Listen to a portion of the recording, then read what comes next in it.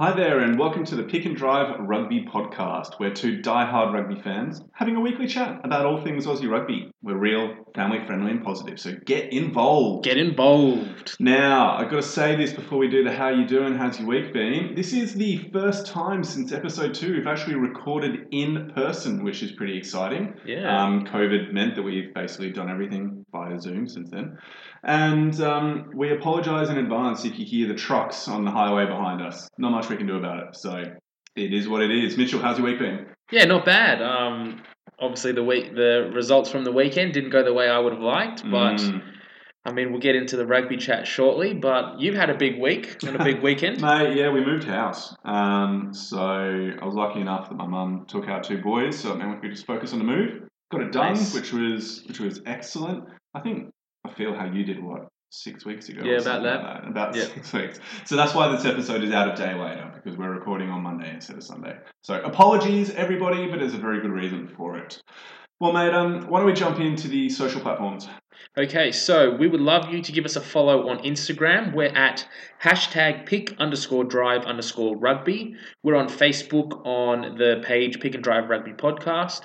And we've also been on Twitter. So we probably weren't that active over the weekend, but we are getting more and more active on there. So do give us a follow. We are at pick_drive_rugby. Brilliant. Well, tonight it's going to be a pretty simple evening. What we're going to do is we're going to talk about some of the pretty significant news which has been popping up recently. Probably more so talking around the Pony squad, players of national interest squad that's been kind of leaked or released from Dave Rennie and the Wallabies camp. And then we're going to be talking about the 2 games from Super Rugby AU over the weekend. So I'm pretty excited to get into the conversations, even if our beloved Waratahs did lose heavily down in the nation's capital depths of hell, which is Canberra on a winter's evening.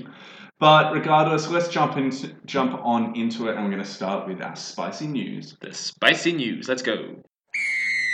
First up this week, we're looking at the spicy news. We're going to do it in 2 different blocks this week. So first we're going to look at some international news, and then we'll look at the domestic side of things. So on the international front, I guess you'd call this international. We call New Zealand across the ditch. They are technically another country. Technically they are. I mean, they're very close to us as neighbours and friends and, well, I won't go that far, but as neighbours. The poor cousins. The poor cousins. Yeah. We didn't mention this last week, and we probably should have, considering it was actually meant to be played last week. So New Zealand was supposed to play their North versus South game last weekend.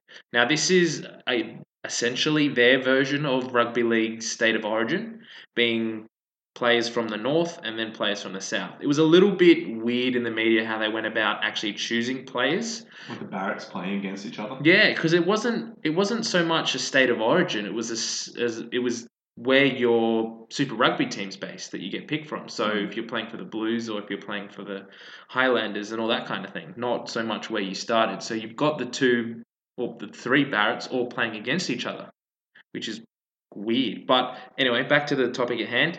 It was postponed. So due to the increase cases that were picked up in New Zealand over the last week, they had to postpone it. We're now looking at it being played on September the 5th. That's the date that's been penciled in. If it does go ahead, they're going to be playing it behind closed doors, but there's still big, clouds over if it's going to go ahead at all. I think it's going to be really exciting.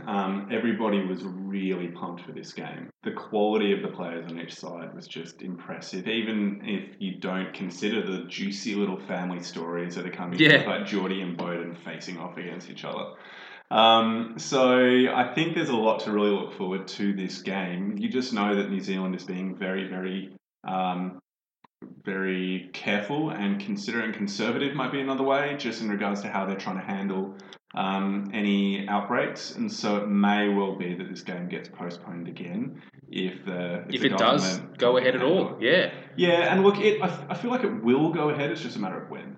Well, I think there's only so much they can keep postponing it, and if their cases do get to a point where they're uncontrollable again, then they may have to call it off. But at this stage, I mean, as you mentioned before, the 2 sides that they've named looked amazing. Like, this will be the best game of rugby played in the last few years for sure, even including the World Cup. So, big call, but that would be an awesome game. I really do hope it goes ahead. I think just the idea of seeing some of the best New Zealand players facing up against the best New Zealand players it's basically like an All Blacks playoff.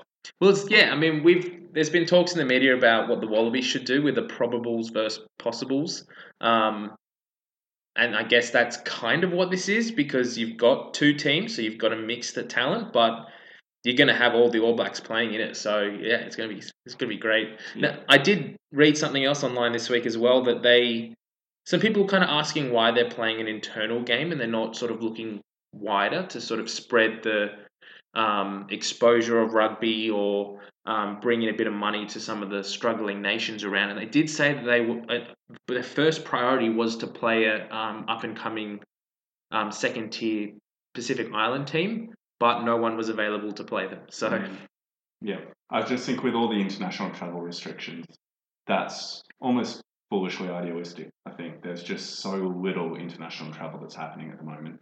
And even the mooted rugby championship, which is meant to be happening later in the year with New Zealand, South Africa, Argentina, and Australia, that's all predicated on the idea that New Zealand's going to be the hub and every team has to go through a mandatory 2-week quarantine period.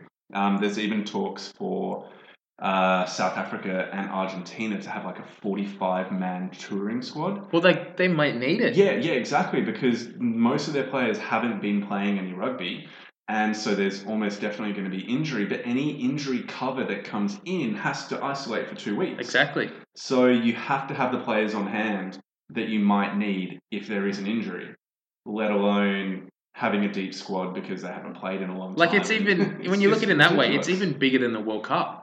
Yeah, they didn't have squad sizes. They didn't have squad sizes that big at the World Cup, and you'd be going away for as long, if not longer. Yep. So, Yep. I mean, and can you imagine being South African and the first game that you play of rugby in 2020 is against the All Blacks, who have come off this domestic comp and have played? I mean, you probably played a little bit of Super Rugby earlier on, but damn, how much would that suck? They'd have to play it as New Zealand playing Australia as the first game, They'd have Argentina, South Africa as it's like as their warm up. Yeah, their warm up is to play each other. But imagine being Argentina, like that would suck. It really would. Get smacked. They don't have the depth, and even their best players are playing over in Europe. Like, well, that's the other Augustine thing. Creevy Could they come back? Yeah, I don't know. I mean, I think WIU World Rugby changed the international windows. So technically, they probably could, because they'd still have to just go through the same quarantine process that they'd need to as the rest of the squad. Yeah. But I'm pretty sure the international windows got changed to allow for the potential of the rugby. But I wonder if you might have to, like, if you're based in Europe, you might have to sit through 2 quarantine periods. You come back to Argentina, do 2 weeks, then you fly over. Surely they'd just fly straight to New Zealand. Surely who knows? Yeah, who knows? Yeah, that'd be the expectation. And just go straight to New Zealand. Anyway, I mean that's what we'll see. But so what's the next point we're going to talk about today? Basically, look, this really hurts me to say it, but a New Zealand head coach is not being an absolute tool bag, and so Ian Foster actually has said something slightly complimentary about. I'm going to claim it for the name. It's the Foster name. Foster thing. Okay. It's not the fact that he's the head coach of New Zealand. It's the fact he's a Foster. People in the pod, maybe you can read into what Mitch's last name is, but anyway. Now, basically, guys and girls, what Ian Foster has come out and said is that, you know what, no, maybe there should be 5 Australian sides in whatever Trans-Tasman competition goes on. Now, previously there had been in an internal New Zealand report the recommendation that only 2 Australian teams, or maybe 3, but likely 2 Australian teams were to be invited to apply for the 8-team New Zealand comp. So 5 New Zealand teams, 2 Australian and 1 Pacific Island. But Ian Foster, in fairness, has been fairly complimentary and said the standard of Super Rugby AU has progressed significantly as the competition has developed and the quality is increasing. So he doesn't believe that it will be that much of a mismatch come the All Blacks games at the end of the year if the Rugby Championship goes ahead, or whatever Trans-Tasman comp is in the future. So, I mean, he's still being a little bit condescending, just not as much as Steve Hansen. And well, that's not hard to do because Steve Hansen is one of the biggest. Sir Steve Hansen. Now he's been knighted. That's disgusting. Yes, that's something we didn't bring up the other week. I think 2 weeks ago he was knighted. What? How? Yeah. Okay. All right. I guess it doesn't matter if you're an absolute. No, don't worry. We're a friendly pod. We're a positive pod, aren't we? We're positive about Aussie rugby though, so I guess we'll take that. That counts. Okay. But to be honest, Ian Foster may well be a better bloke, and in what he's saying here is fair enough. It's undeniable that the Aotearoa comp has been of a high quality overall. There have been some fantastic Super Rugby AU games, and the majority of the games have been fairly tight throughout the whole competition. The one thing, I had something I was going to say to this, and now I've just had a mental blank. Mitch, is there anything you want to jump in whilst I try and rack my brain? Yeah, look, I mean, I guess at this point, the head coach of the nation's not going to have too much to say in what happens going forward. So I guess he's in a good position that he can come out and say these and make himself look like, yeah, I'm the nice bloke here. I don't want to be the one that's getting shot down by all the Aussies. But realistically, he's not on the SANZAAR board. He's not going to be the one that's making the agreements of who plays in how many teams. So I don't know how much we read into this and see if that will change the views. An interesting point to consider is, will Super Rugby even have a Trans-Tasman comp next year? Because if you think about the current travel restrictions, the resurgence in cases in New Zealand, the issues that we're still having in Australia, particularly down in Victoria, and there's no guarantee that that won't happen again in Queensland or New South Wales, there's the strong possibility that there will not be international travel when the Super Rugby season is meant to start up in March? Yeah. March next year. Or February, end of February. Yeah. So that's even earlier. And that's not far away because we're, in August now, end of August, about to start Sep. Yeah. And so September, October, November, December, that's 6, 7 months away. It could well be that we have to have another season of domestic Super Rugby AU. Yeah, and that might be what we're forced to do. And personally, I don't think I'd be okay with that. I don't think that's the worst thing that could happen. I almost think a second season of domestic rugby to give a lot of the young players that are getting some really good quality week in, week out, high level experience is a fantastic thing for Australian rugby. Yeah. Give them 2 years of this type of domestic comp and then blood them against New Zealand. Yeah, well, that's if as you're saying, if that ends up being the case and there is no international travel, we may not be able to play any international rugby at all this year. Yeah. And we'll only be looking at 2 domestic comps, 2 years of domestic comps, and then potentially playing the All Blacks this time next year. It opens it up to potential gala matches or exhibition matches like your kind of State of the Union / State of Origin. Exactly. Or kind of City vs Country or something like that later in the year just to provide a bit of... There'd have to be something. They'd have to fill it with something. Yeah.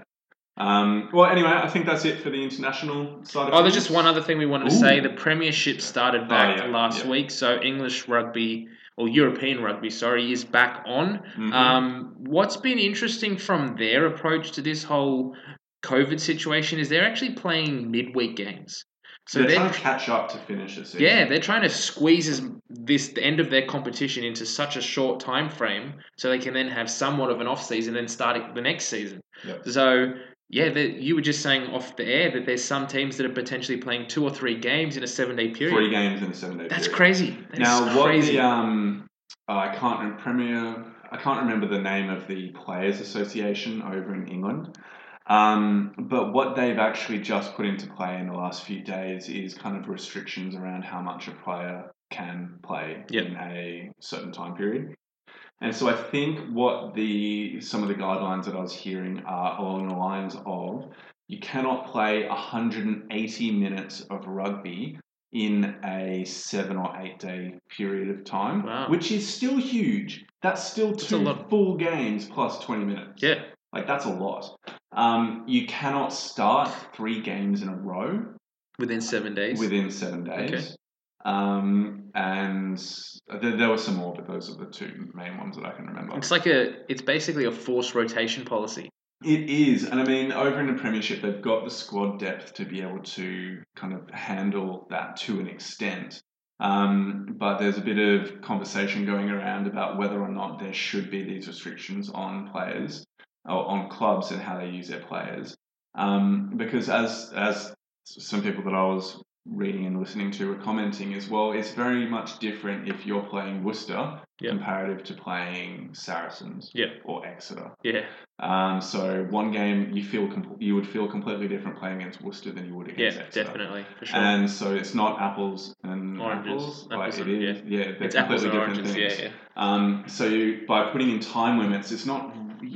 They were saying that you should just trust the clubs, but my concern is like trusting clubs and players to look after their own welfare when there's pressure for them to play and a professional player wants to play as many games as they can. You don't want players having to play through pain, like significant levels of pain. Exactly.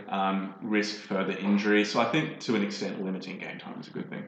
Yeah, so I mean we'll see what happens. I mean it's only the second week now, so I don't recall there being any midweek games this week. I'm wondering if they. I think they're going into it this. Yeah, because they've got the European competition, so the Heineken Cup is kicking back in as well. So they've got those games. That's why some of the games are. Oh, is that why they've got 3? Okay, all right. So they'll have a Saturday game, a midweek game, and a Sunday game. But the midweek game being the European. That's my understanding. Okay. Don't quote me on it, but it's my understanding. Because I was thinking, we're going to squeeze 4 games in now? Come on. No. Okay. I think that sums up the international side. So let's move to the domestic. Now, you mentioned this in the intro. So I'm not too across where this came from, whether it was leaked or whether it was fed to the media by Rugby Australia. But what has been released is what they're calling the Pony List, which stands for Players of National Interest. Now, this is a list that has been put together by Dave Rennie and his coaching staff as potential players that they're looking at and monitoring for Wallabies inclusion later in the year. I think that it is an interesting list, and we're not going to go through and name every single person on it because that would just be boring podcasting. But there are some 63, Jordan Petaia. I think there are some really interesting names that are present here. I think firstly we need to notice that the last one came out in August. There was only 3 Waratahs players on it, and now there is far more than 3. I think it's 8 or 9. And that's 11. A fair 11. Okay, so that's a fair reflection of the increased quality of the Waratahs over the last few weeks. So this very much is a list that's going to fluctuate with the fortunes and quality of the teams as they're played. I think we'll probably see one more at the end of the Super Rugby season. I think what ends up happening from now, we've got 2 weeks left of 2 weeks left of Super Rugby AU, then 2 weeks of finals. So a semi-final and a final. After that point, I think that's when they'll announce their squad and bring those players in and just work with them together. So I don't know if we'll necessarily see another list like this. They'll just announce the squad. I wouldn't the Wallaby squad. The Wallaby squad. Yeah, and I think we're going to see it could be a really extended Wallaby squad. I think you're going to see a lot of up-and-coming players and young players included who realistically won't be a chance of getting game time in the Rugby Championship, if it happens, but will just be benefiting from kind of the high-performance environment and the experience and expertise of the other players that are present. So people like that could be your Noah Lolesio or your Will Harrisons. If they're not going to be kind of in your match day 23, then having them in the squad is a fantastic thing for them. Exactly. Yeah. Pone Fa'amausili as well. He's been absolutely killing it the last few weeks, and having him learning alongside kind of your Alan James Slipper. James Slipper. Just those experienced front row veterans, having this new guy come in and kind of challenge them physically, but also need to learn from them in the intricacies of forward gameplay, I think would be really, really valuable. But there were a couple of players who I found it pretty interesting that they were present on the list. Number one, I'm a little bit surprised that Reece Hodge is still in the equation at this point in time. I know he has some very good qualities, particularly around his kicking game. Mm-hmm.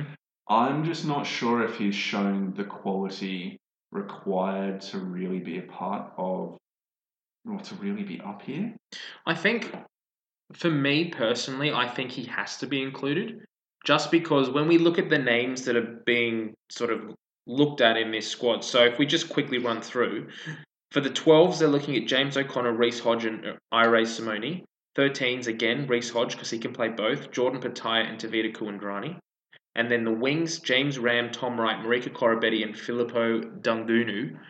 There's a lot of really inexperienced guys there. Yeah, you'd have 1, 2, 3, 4. Yeah, out of those names you just did, that's 4. And if you're debutants. looking at, and then the 5'8s as well, Matt Tamua, Noel Alessio, and Will Harrison. Yep. We play, you'd have to say that they're going to start Matt Tamua at 10. No, I'd be starting James O'Connor. At Exactly. pushing out But what they're saying here is that they're including James O'Connor as a 12. Yeah, okay. So you include Matt Tamua at 10, you play James O'Connor at 12. Yeah. Then who are you going to play outside him at 13? Kuandrani, yeah, he could be but there. He hasn't been playing that well. Exactly. He didn't even play on the weekend. He was pushed out of the starting match day for the Brumbies. I mean, that's a rotation policy there and a few different things that we'll get into when we talk about the games. But I just think Reece Hodge has the caps and he has the experience to come in and the adaptability to be able to play multiple positions. Yep. And he can kick. Yep. He's got a really big kick on him. So I just think, yes, we haven't seen him much in this Super Rugby AU competition. He has been injured. But I still think he has to be in there just for that cap, that experience level. Yeah, and it may well be that Dave Rennie's thinking ahead and going, okay, there is going to be forced changes to the squad that's required because we're going to have all these young players coming in. We've had so many people go overseas. I'm going to have debutants or very... exactly. Inexperienced guys. Very inexperienced people. So I'm going to need to have on a spine of my team as many experienced players as I possibly can. So, if Rob Simmons can still be picked, even though he's not continuing at the end of the season, well, then he's going to be in the team. I mean, the other thing we have to think about, too, about this squad is that he's got the thought in the back of his head that we're playing a full test series against New Zealand. Now, you don't want to be putting Will Harrison on Noel Alessio or Ire Simone or Jordan Patea, really, or James Ram or Tom Wright. I mean, these guys have no experience against New Zealand. Yep. They're going to get smashed. So I can understand why he's in there. Yeah. So I think there are some other interesting names that could be worth just speaking to. I mean, it's probably a good thing if we stay away from the backs for a moment because, I don't know, people always talk about the backs and actually focus on the forwards. Like I mentioned before, at tight head prop, you've got Pone Farmasili as well. And he's just a really interesting one to have in there because he's really inexperienced but has been... just his star power. He's been really energetic and has really drawn the cameras, particularly with the aggression and physicality that he's shown. He can run it, can't he? He can run it straight. He can run it straight, and his combination against Tupou the other week was just incredible. But I thought that it was interesting on the hooker side of things, the inclusion of Connell McInerney and Tom Horton. So those were two names I just wasn't sure how much I was expecting those two to be. I can't say I have too much knowledge on McInerney's form this year. He's been coming off the bench, obviously, for the Brumbies. Yeah. Look, I haven't really noticed him. Yeah, that's what I mean. I know he's a good player. Nothing jumps out as going, oh yeah, no, he can throw fairly straight and he's all right scrummager, but it just nothing comes up.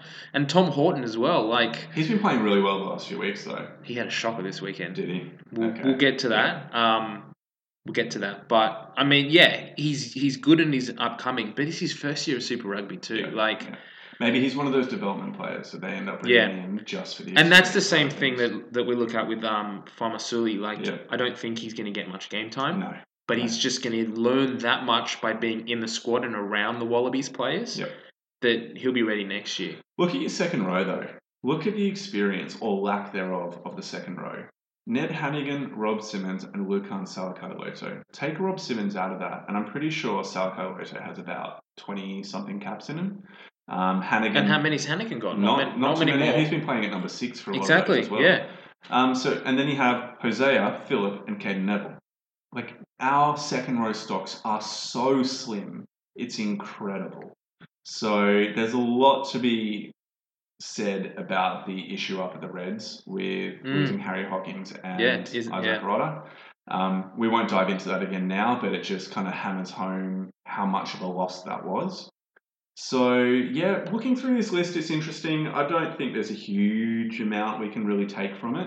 It does raise a few interesting questions about if we're to jump back to the backs now, who's going to be the 9, 10, 12 axis? Yeah. I'd be pushing for Tate McDermott, James O'Connor, and then Matt Tamua as your 9, 10, 12. There was also another interesting point. I don't know if you caught the rugby ruckus this week, but Morgan Turanui was saying quite rightly on that we could see some quite interesting combinations picked just because, and players that we wouldn't necessarily think deserve to be starting, but because they're playing their club rugby. So at the moment, if we're getting James Slipper and Alan Alatoa starting as the two props, well, then you're going to have to go with Falau Fainga as the hooker because it's the Brumbies front row. And there's no standout to take that place. So well, I don't think Falau Fainga's a great thrower, but it's you just for experience and stability, you just have to put him in there. So I think and there's the same thing too goes if we're getting Michael Hooper at 7,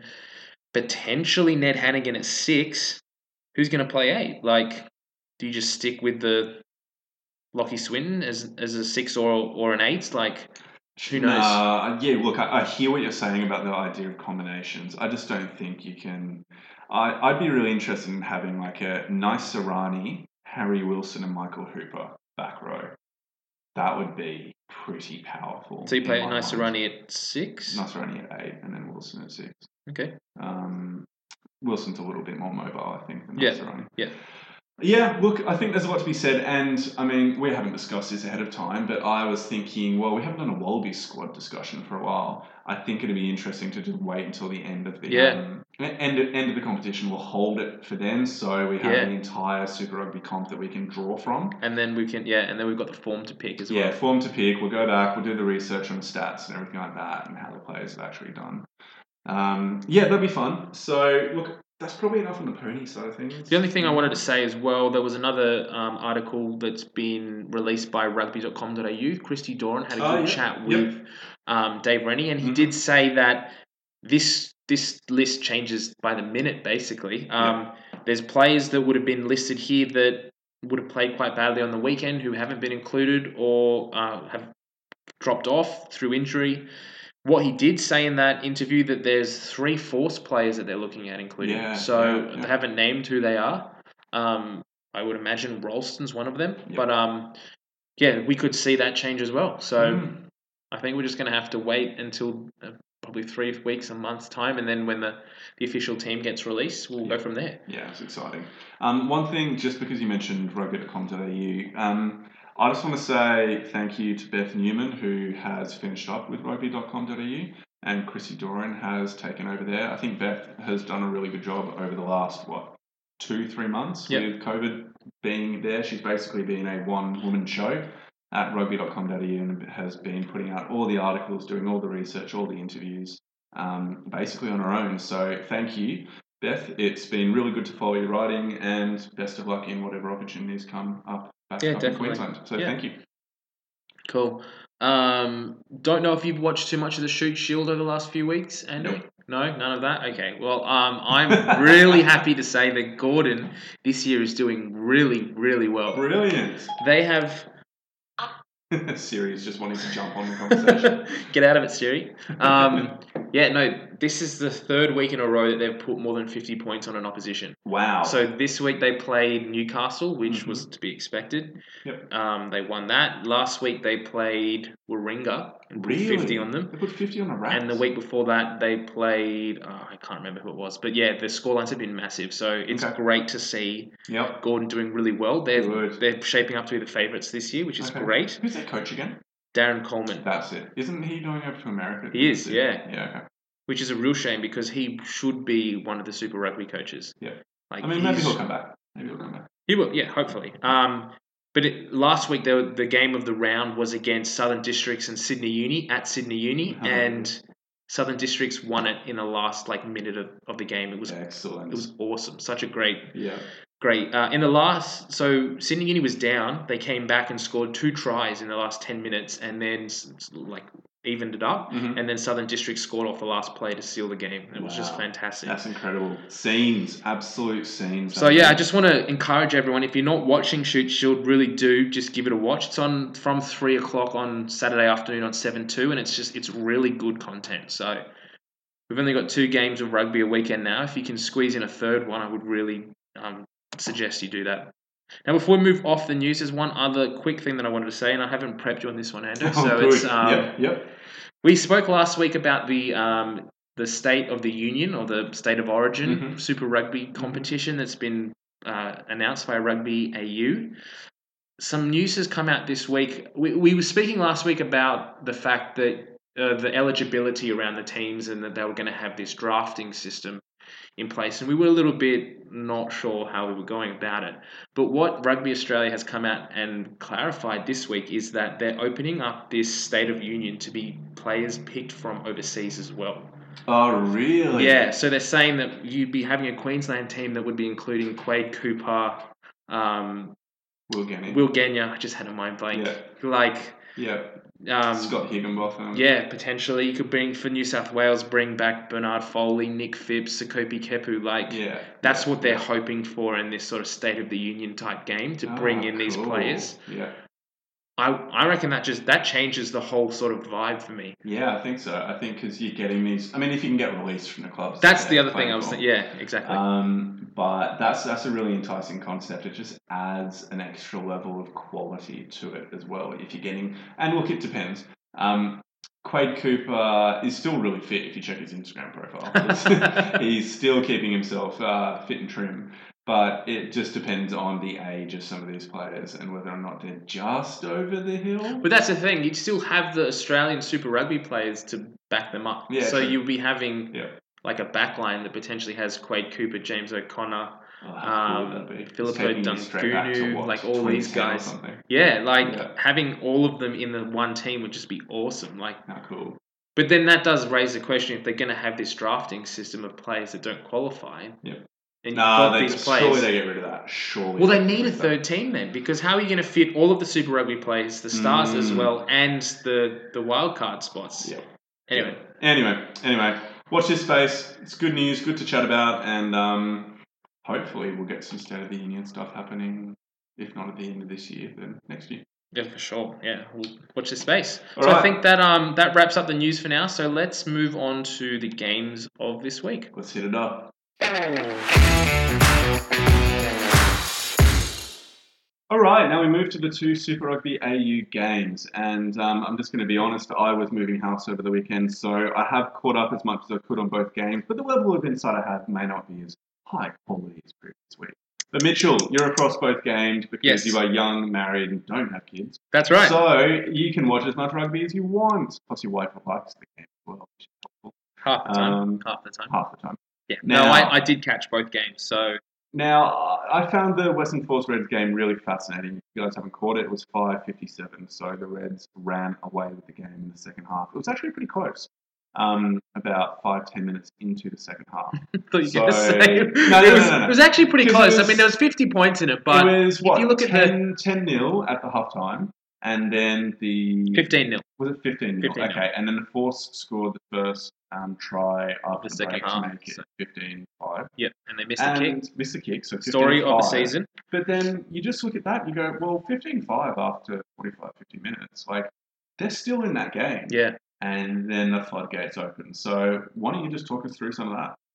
Yeah, so I thought, first impressions from this game. So I caught the first 30 minutes, say, live. And to be honest, I was not impressed by the Reds. I actually thought they should have been a lot better than they were. They kind of weren't doing much. They were playing and they had a fair bit of possession, but they just seemed to kind of be standard, take the ball into contact. They were trying to throw it around a little bit, but it just didn't seem to be clicking for them. And then in the 29th minute, James O'Connor sent Filippo Dungunu over for his second try, and I think that kind of just sparked things for them. Yeah. It was a great... I don't know if you would have seen it, but it's a great try. He's just popped the pass on the inside that he was coming through at pace, kind of like a Jack Maddox sort of try for the Waratahs. And from there, they just kind of seemed to flick on, apart from Tupou. So 10 minutes later, Tupou makes this brilliant break straight through the middle of the field. and he's pelting. He's going so fast, and there was no way he was not going to score this try if he hadn't slipped over. Yeah. So he slips over. He wasn't even in contact. And he wasn't expecting that slip. No, and you could tell that it shocked him because he's slipped over and then he's landed on the ball and it sort of bounced out of his hands. And then the best part is he stands up and he looks at the ref and he goes, back? Like, nah, mate, nah. Now, before we go any further, there's this really interesting Instagram post from James O'Connor. I just want to quickly read it. Yeah, go for it. So this is after the game. Actually, it was put out yesterday, so Sunday, yeah. Just wanted to send some energy and respect the way of Western Force after Friday's game. It was a solid victory for us, and I couldn't be prouder of my brothers, Reds Rugby. But I recognise that this Super Rugby AU competition has been so successful because of the competition. For the Western Force to put such a competitive team together at short notice while staying away from home for the entire experience is honourable and deserves mention. All in all, I'm very excited by Australian rugby right now and proud to be a part of it. Some other stuff, we are on the rise. Now, Some other stuff. Imagine James O'Connor of 2010 fame writing something like that. I don't even know if back then he could put that many words together. He's just such a changed man, and is one of the best redemption stories of Australian rugby right now. I think he's taking over from the mantle of David Pocock and just being the nicest guy all around. Yeah, well, I guess Pete Samu's up there as well for that title, but he really is. There's always been that one bloke that you just watch him play and you go, he's just like, I want to have a beer with him. Yeah, like I want to have a chat with him after the game because he's a legend. I want to know what this Save Your World stuff has done to James O'Connor. Like, he's just a new human being. From what I understand, he was saying that they broke him in every aspect of his being. Yeah, so physically, mentally, spiritually, like. Exactly. I don't know what that means, but it's done great things. Yeah. Yeah, because even when we've had some very limited communication with him from like a media perspective, he's been respectful and he's just been probably the most respectful of any of the people that we've spoken to. Yeah, exactly. Really. So no, it's great. Anyway, and the good thing too is to see that he's actually playing really well. Yeah. He hasn't just come back and like been a great guy and given it a crack and he's okay, but he's not doing that well. The fact is he's pushing to be the starting 10 for the Wallabies. And there was something I wanted to say to that. So one of the things that, if you watch just the highlights package again, so many, apart from Tate McDermott's like little scoots away and stuff like that, but so many of the Reds tries come directly from O'Connor. And you were mentioning it before with the Dungoon inside pass to him kind of cutting that line. Like Maddox often does. The reason why that play works is because the number 10 straightens his run and has his shoulder square to the defence and is sitting the defence. And so because they're not dropping across, he can just pop that inside pass and cut straight through. So many of the great plays that happened by the Reds in this game are because of O'Connor straightening the attack, getting his shoulders through the tackle or having his shoulders square and having options either side of him and making good choices from that. He's not crabbing across the field. He's not just looking to run himself all the time. He's putting the defence in two minds of whether to rush up on him or to just wait for the pass and then hit the receiving player. And he's just playing with a confidence that's fantastic to see. And so I think, in my personal opinion, he is the front-running number 10 for the Wallabies, if we're looking ahead to that. Not just based on this game, but based on the last few weeks. Definitely. Yeah, no, he's been playing well. His kicking's improving as well, too. So that's, again, he still missed a few this week, but it's getting better. It's getting better than it was. It's no Will Harrison, but that's okay. Anyway, what else did you want to say about this game? Look, I think we've got to say the Force, it's just the story of the season for them. Like, it's getting hard now. Yeah, it really they're is. Just tired. They're tired. They've been away from home for so long. Yep. And you could kind of tell there was a few points in the sort of end of the game when, and I was watching the replay again today thinking this, like, they've got 40 points or 35 points at one point to go, like the gap. Mm. And they're still facing up and making the hits and that kind of thing. But you could see that there's just frustration there. Yep. So there was once or twice where they'd scored a try and then one of the players would just lay a shoulder in late or push someone over. I think James O'Connor scored a try and then he got pushed over and that kind of thing. And it's like, that's hard, man. Like Yeah. to just keep going and to know that like we're giving it our all, but we're still getting smashed. And they're a bit part that they are a team of people that are grafting and trying their best, but they've been put together at the last. They've had people brought in at the last minute. Yeah. There's a core that have played through the Global Rapid Rugby, but they just have a lot of extra players that didn't have the time to gel together as a team. I mean, like, and in a positive, exactly what you're saying. But they're fronting up, and they Yes, they 100%. are of decent enough quality that Yep. the score line hasn't been breached by 50 points at halftime. Yeah, correct. But they do fall away, and I think Yep. we've said this the last few weeks. It has been expected of them coming into this competition. But yeah, it's hard. Like, Yep. but leave these guys together for another year or two, and I really do think that they will be so much better, and they will be competitive again. I think we also need to mention Tate McDermott here. So Tate McDermott at the beginning of the Super Rugby AU comp I think he started the first couple of games. Yeah, and no, then he was starting. relegated to the bench with Scotty Malula starting for the Reds for 3 or 4 games in a row. And at the time, a whole bunch of us are questioning why. Why are you having Malula start and McDermott come off the bench? When, at least in our opinion, McDermott is by far and away the better scrum half of the two. Now, I can't be bothered going into conspiracy theories as to why that was the case. Maybe it was just simply a bad call. Maybe it was a bad selection decision. But maybe there's something we don't know behind it as well. Maybe there was personal stuff going on. I don't know. But the reality is he's started the last 2 games. Oh, I think I know what it was. Last 2 games. He was taking Brad Thorne's car space. Oh, really? Yeah. So he was parking in his spot. So he's like, no. Yeah, okay, cool. So it's basically just a massive alpha player right there. Yeah. Okay. So Tate McDermott this game was a bit of a revelation. He had a nice little snipe down the blind side of a ruck to get a cheeky little try. Yeah. And then that tap and go from the midfield where he ran about 60 metres and stepped 3 people in a row was just beautiful. And seeing Angus Blythe in the background, the second row, just chasing up, going, yes! Yeah, he's just like, with a massive smile. What is this try? That was just fun to watch, and it showed that they're really enjoying. I mean, when you're absolutely nailing your team by that much by that point, yes, you're going to celebrate a little bit more, or at least have a big smile on your face.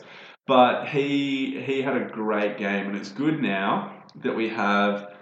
Jake Gordon had played a couple of really good games the previous couple of weeks. You've got Joe Powell down at the Brumbies that's been doing really well, although he didn't start this weekend. My man Ryan Wanigan did. And then you've got Nick White as well that's back into the picture. And Tate McDermott. So you've got 4 decent scrum halves. One with good international experience, Nick White, and the other 3 are potentials. Yeah. So it's not... Gordon's got 1 or 2 caps. He's got a couple, but not enough to say he's an experience. No, exactly. International. Now, one thing I did want to say before we moved off this, and I think this is something that's been building over the last few weeks, but this comp, I think, in my opinion, has unlocked the encouragement of the players. Yeah. So they're backing themselves. Yeah, so what you see cool. in the first little while of this game is the Reds were kind of doing their things. They were going okay. They were doing their basics fairly well, but they weren't outstanding. Yeah. Then they started to score tries, and the confidence came.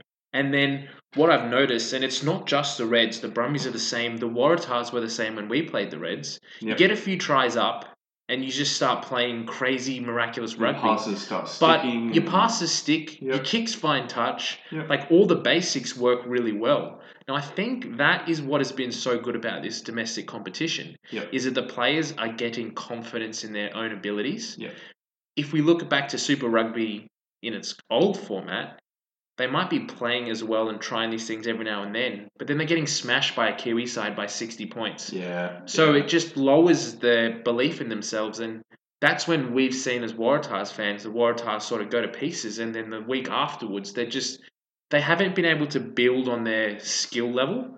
But we're starting to see teams now they're clicking, and their base skill set is improving. And a great example of that would be Fraser McWright's try in the 55th minute. So that's the one where O'Connor gets his arms through the tackle, his arm up high, holding the ball in one hand over the shoulder, flicks it off with his fingertips, can't see McWright coming in off his left shoulder, but obviously he's got a call or it's a pre-planned he thing. just He knows that he's there. Yeah.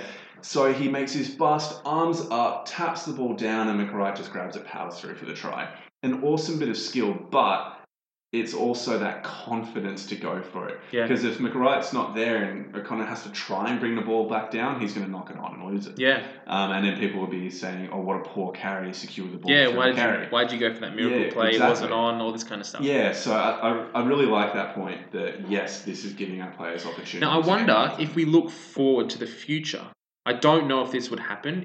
It's a bit of a pipe dream, really. But say next year we don't get to play a Trans-Tasman competition. We have another round of Super Rugby AU.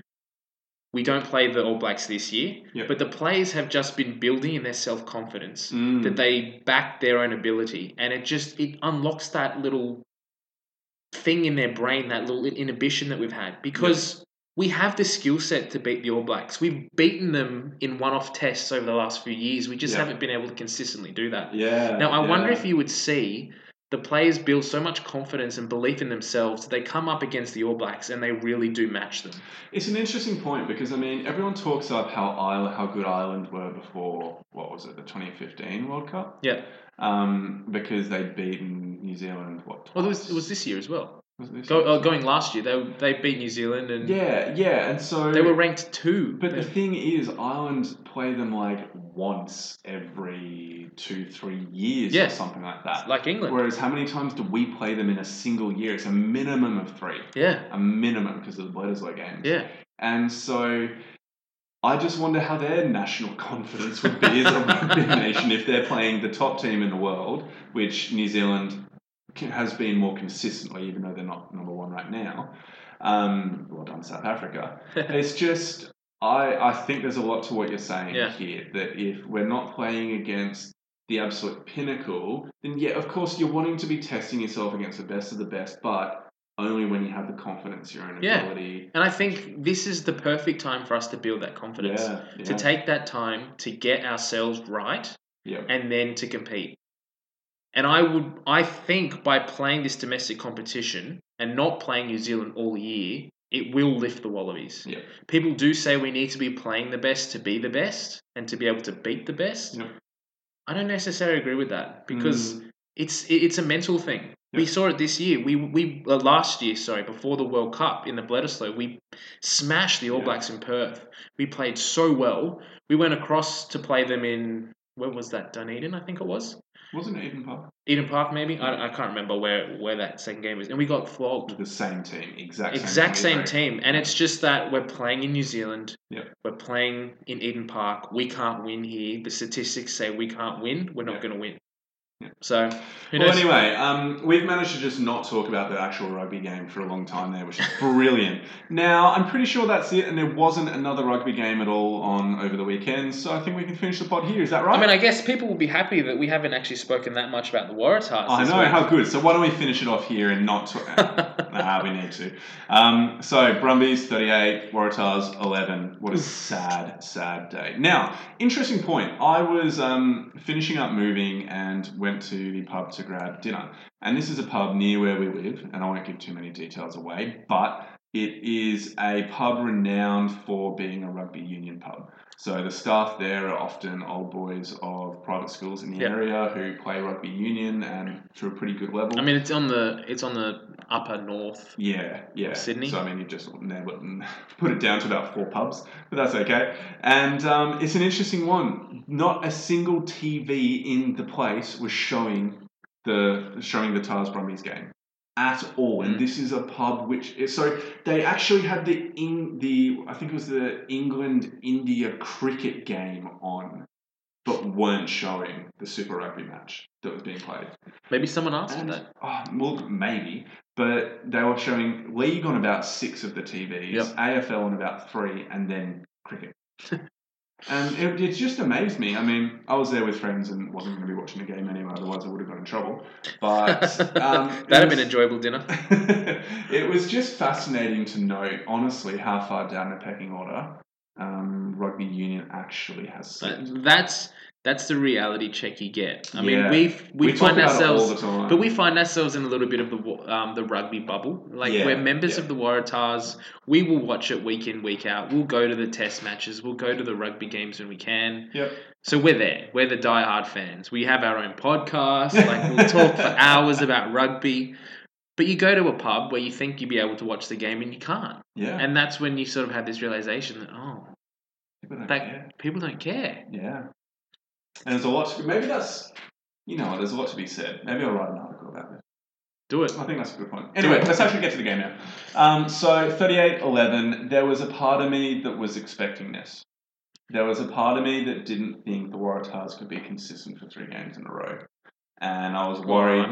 I mean, in saying that though, we played the Force last week, and no disrespect to the Force, but as we just said, they're not going to get a win. So no, and so look, it's also been the case that a team that's coming off the bye has often played quite well. That's been the case for the Reds, the Rebels, and the Waratahs.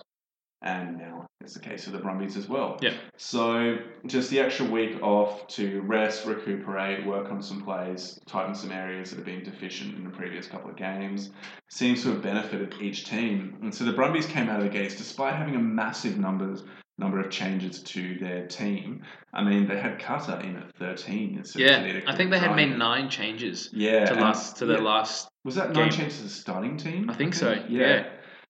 Anyway, it was a significant change. But what were your thoughts on what the Brumbies were able to do that was honestly just superior to the Waratahs? They did their basics well. Mm-hmm. So they did everything, every facet of the game they did well. Yep. So they scrummaged well. They had their passing was on point.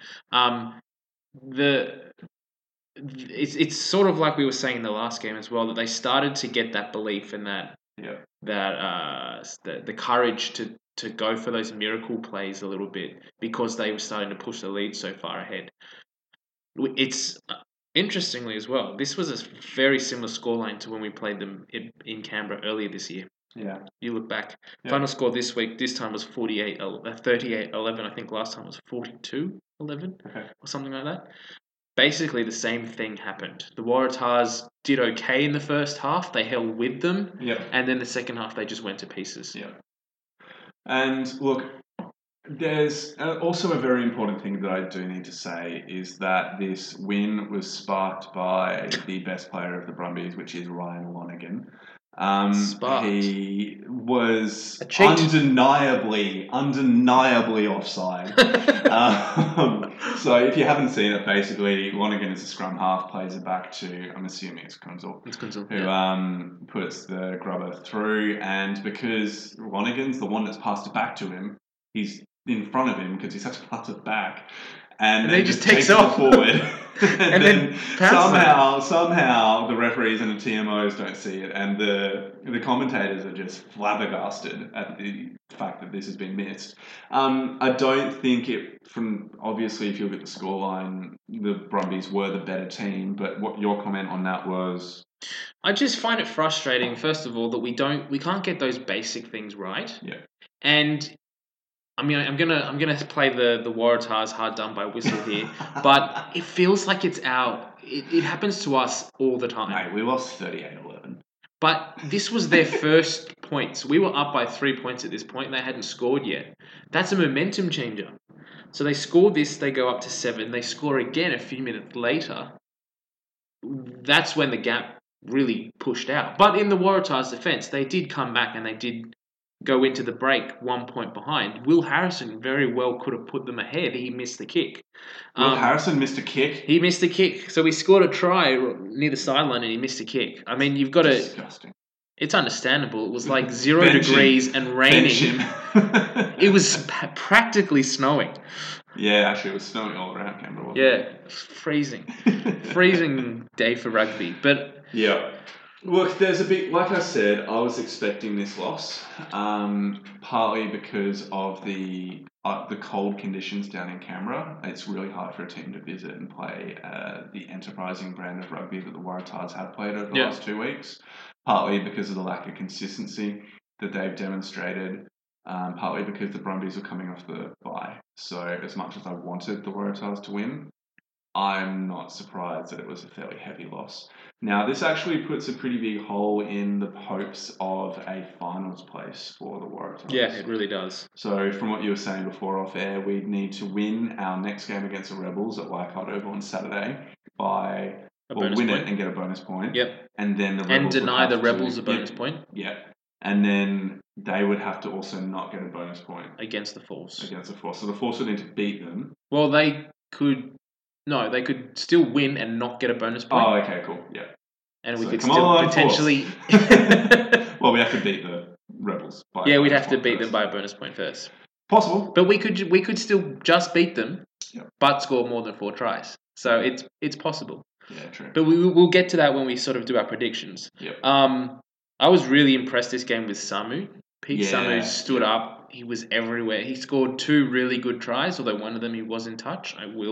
Yeah, his foot was just on the... And even after the game, they interviewed him straight afterwards, and they're like, "Oh, you scored 2 tries, mate." And he's like, "Yeah, I was pretty lucky. My foot went out, but they gave it to me." So, so even he's admitting that he went out.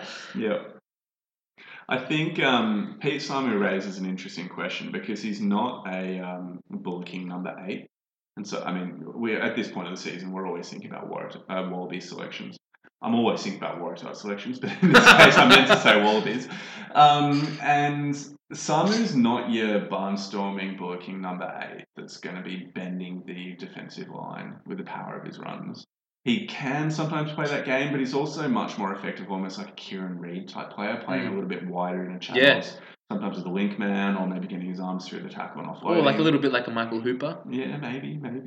And so I just wonder if you actually look at moving him as maybe a number 6 and having Naisarani at 8. Yeah, well, I mean, that's the other thing. You need to, if we go with a back 3 combination of Hooper, Naisarani, and Samu, Samu's not a big guy. He's not tall. So who's going to jump there? I mean, you've got the second rowers, but you probably want a second jumper in that back 3. Yeah, I'd have to have a look again. I don't know how much Naisarani or Samu jump at all. Samu does jump. He does jump. He can do it, but he doesn't have the height to get up and over it. Now, he would be your third choice jumper. Yeah. Maybe the back pod or whatever. Anyway. Yeah. It's something we can talk about a little bit later. Yeah, okay. One thing that really stood out to me was the Waratahs really were hurt by the loss of Carmichael Hunt at 13. Yeah, big time. So this, I think, was the first time, and I'm just speaking from memory here, I haven't seen any stats here, but I think this was the first time that we had Foketi and Walton playing together, and that combination didn't click. Yeah, because Foketi's been injured for the last... or he just hasn't been picked because he's behind, and rightly so, he's behind Carmichael Hunt. Yeah. I really don't rate Foketi. Yeah.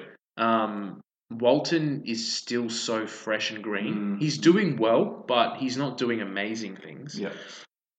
There was probably 4 or 5 times that I realized I saw in the game that the ball the tackle would happen on the touchline, and the ball would just go straight down the back line, and then James Ram or the other winger or Newsom would be tackled on the other wing. Yeah. And they've gone forward by about a metre. But they've gone all the way across field. Then they do it again, or they'd kick it away. They just had no one that was straightening up that attack. Yeah, and you're right, because that is a typical Waratahs thing to play with width, or at least it has been over the last month, to play with width and then try to get around the defensive line.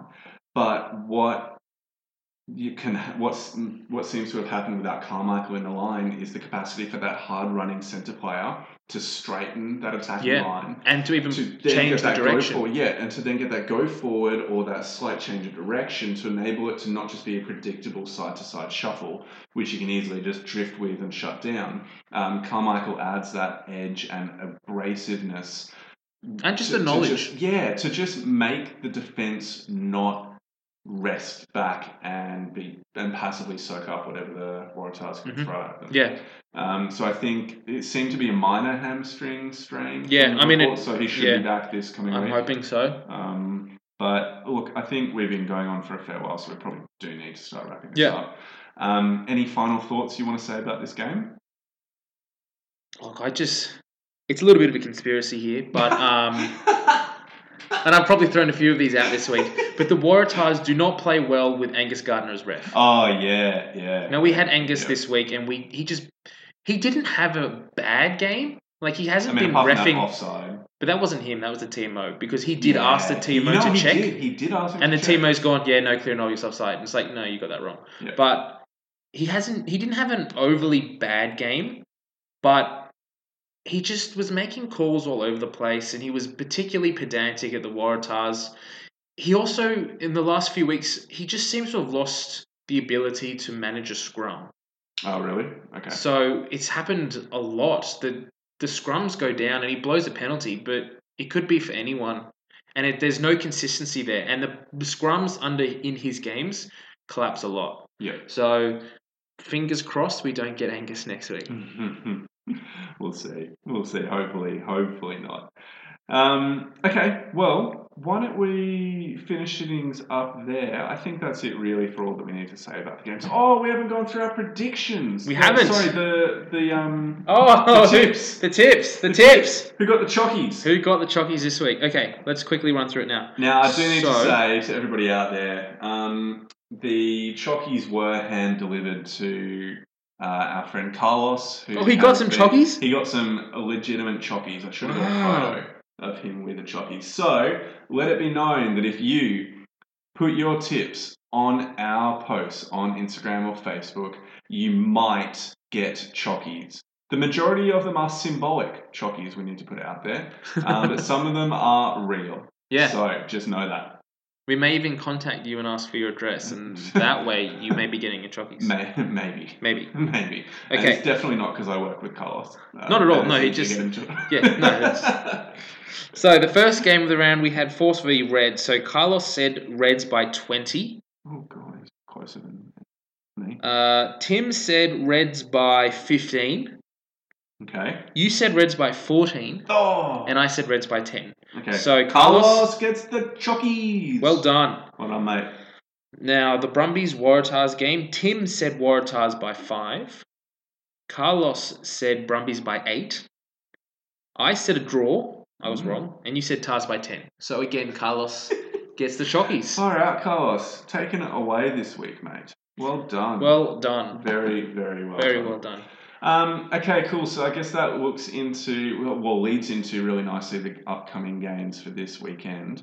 So we have, what's the Friday night game? So it's Brumbies versus Force. Brumbies versus in Canberra. Force. Okay, so I'm really sorry, Force, but the Brumbies are going to win this one decisively. So I'm just going to put this one out there.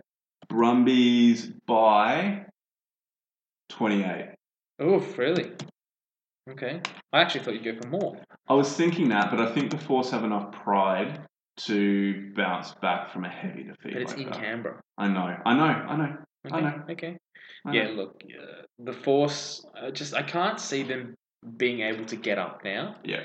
Like, after getting smashed by so much this week, and then the last time the Brumbies played the Force, they didn't score a point. Yeah. So I really just think the Brumbies will run through this. The Brumbies now know that they need to score as many points as possible to secure bonus points to get that final. If they win this weekend, it'll be next week because the Reds have a bye this week. Yeah. But if they win, they need to get as many bonus points as possible to get the final. Yeah. So I reckon we're going to see another 50-point margin. So I'm going to say 45. 45. Yeah, it's going to be big. That's massive. Okay, cool. Why don't we move to the second game of the weekend? So that's a Saturday night match with the Waratahs versus the Rebels. Well, it's the Rebels hosting the Waratahs. Oh, is it Rebels game? Yeah, it's a Rebels home game, but it is at Leichhardt Oval, so it is in Sydney. Yeah. I wish we could going out to that one. Yeah. Anyway, I want the Waratahs to win. Oh, really? So I'm surprised by that. The Rebels. Oh, he's gone with this one again. Do the opposite. So I'm going to go Rebels by 10. Oh, really? Only because every time I tip the Tars, they lose. And I tip the other team, they win. So I'm going to tip the Rebels by 10. What's your call? So this is the last Tars game of the year. If they don't win this, they don't they don't play They don't again. have a chance, yeah. Yeah. So I really hope that they just give it everything. Yeah. And it needs to be dry because the Rebels play well on the wet. And I want them to score some early points because they give them the go forward to then put on a lot of points. Yeah. So I'm going for the Tars in this one. I think it's going to be tight, so I'm going to say Tars by 5. Okay, that's exciting. Tars by 5. Yeah. The interesting thing is the following week, when you get to the final round, both games are on a Saturday. Yeah, so that's probably something we didn't talk about. They've announced it as Super Saturday. Yeah, it's exciting. Got 2 games in a row. First game will be the Rebels versus Force at 5 p.m. That's going to be played in Newcastle. And then it'll be Reds versus Brumbies at 7:15 in Brisbane. So, yeah. Reds versus Brumbies. Yep. So that's basically the final. Essentially, yeah. Yep. And that'll be the playoff for who hosts the final. Yeah. Yep, it will be by that point. That's assuming that the Brumbies win this weekend, which is basically a given. Imagine if they didn't, though. Yeah. Let's just put it out there. Imagine if the Force just be? pulled something out of the bag. Yeah. And then, That'd be great. they beat the Brumbies, and then the Waratahs beat the Rebels. I mean, again, it's not by 50. Like we beat the Reds. Yeah, true. It can happen. It can. We've seen it. We've been there. Come on. All right, let's wrap this thing up. No more pipe dreams. Why don't we finish it up there? Thank you, everybody, if you've got to this part in the pod. We love your dedication, and thank you again for hanging out with us as we chat about rugby. Get in touch with us on the social media platforms. Again, Instagram, Facebook, and Twitter. Hit us up on each of those, and look forward to hearing from you. That's it. We'll catch you all next week. See you. Bye. Thank you for listening to this week's episode of Pick and Drive Rugby Podcast. You can follow us on social media at the following outlets. Follow our Facebook page at Pick and Drive Rugby Podcast. Send us a tweet at pick_drive rugby. Follow our Instagram at pick_drive_rugby, or send us an email at pickanddriverugby@gmail.com. We'd love to hear any questions or feedback you may have, so get in touch. Thanks again for listening, and we'll catch you next week.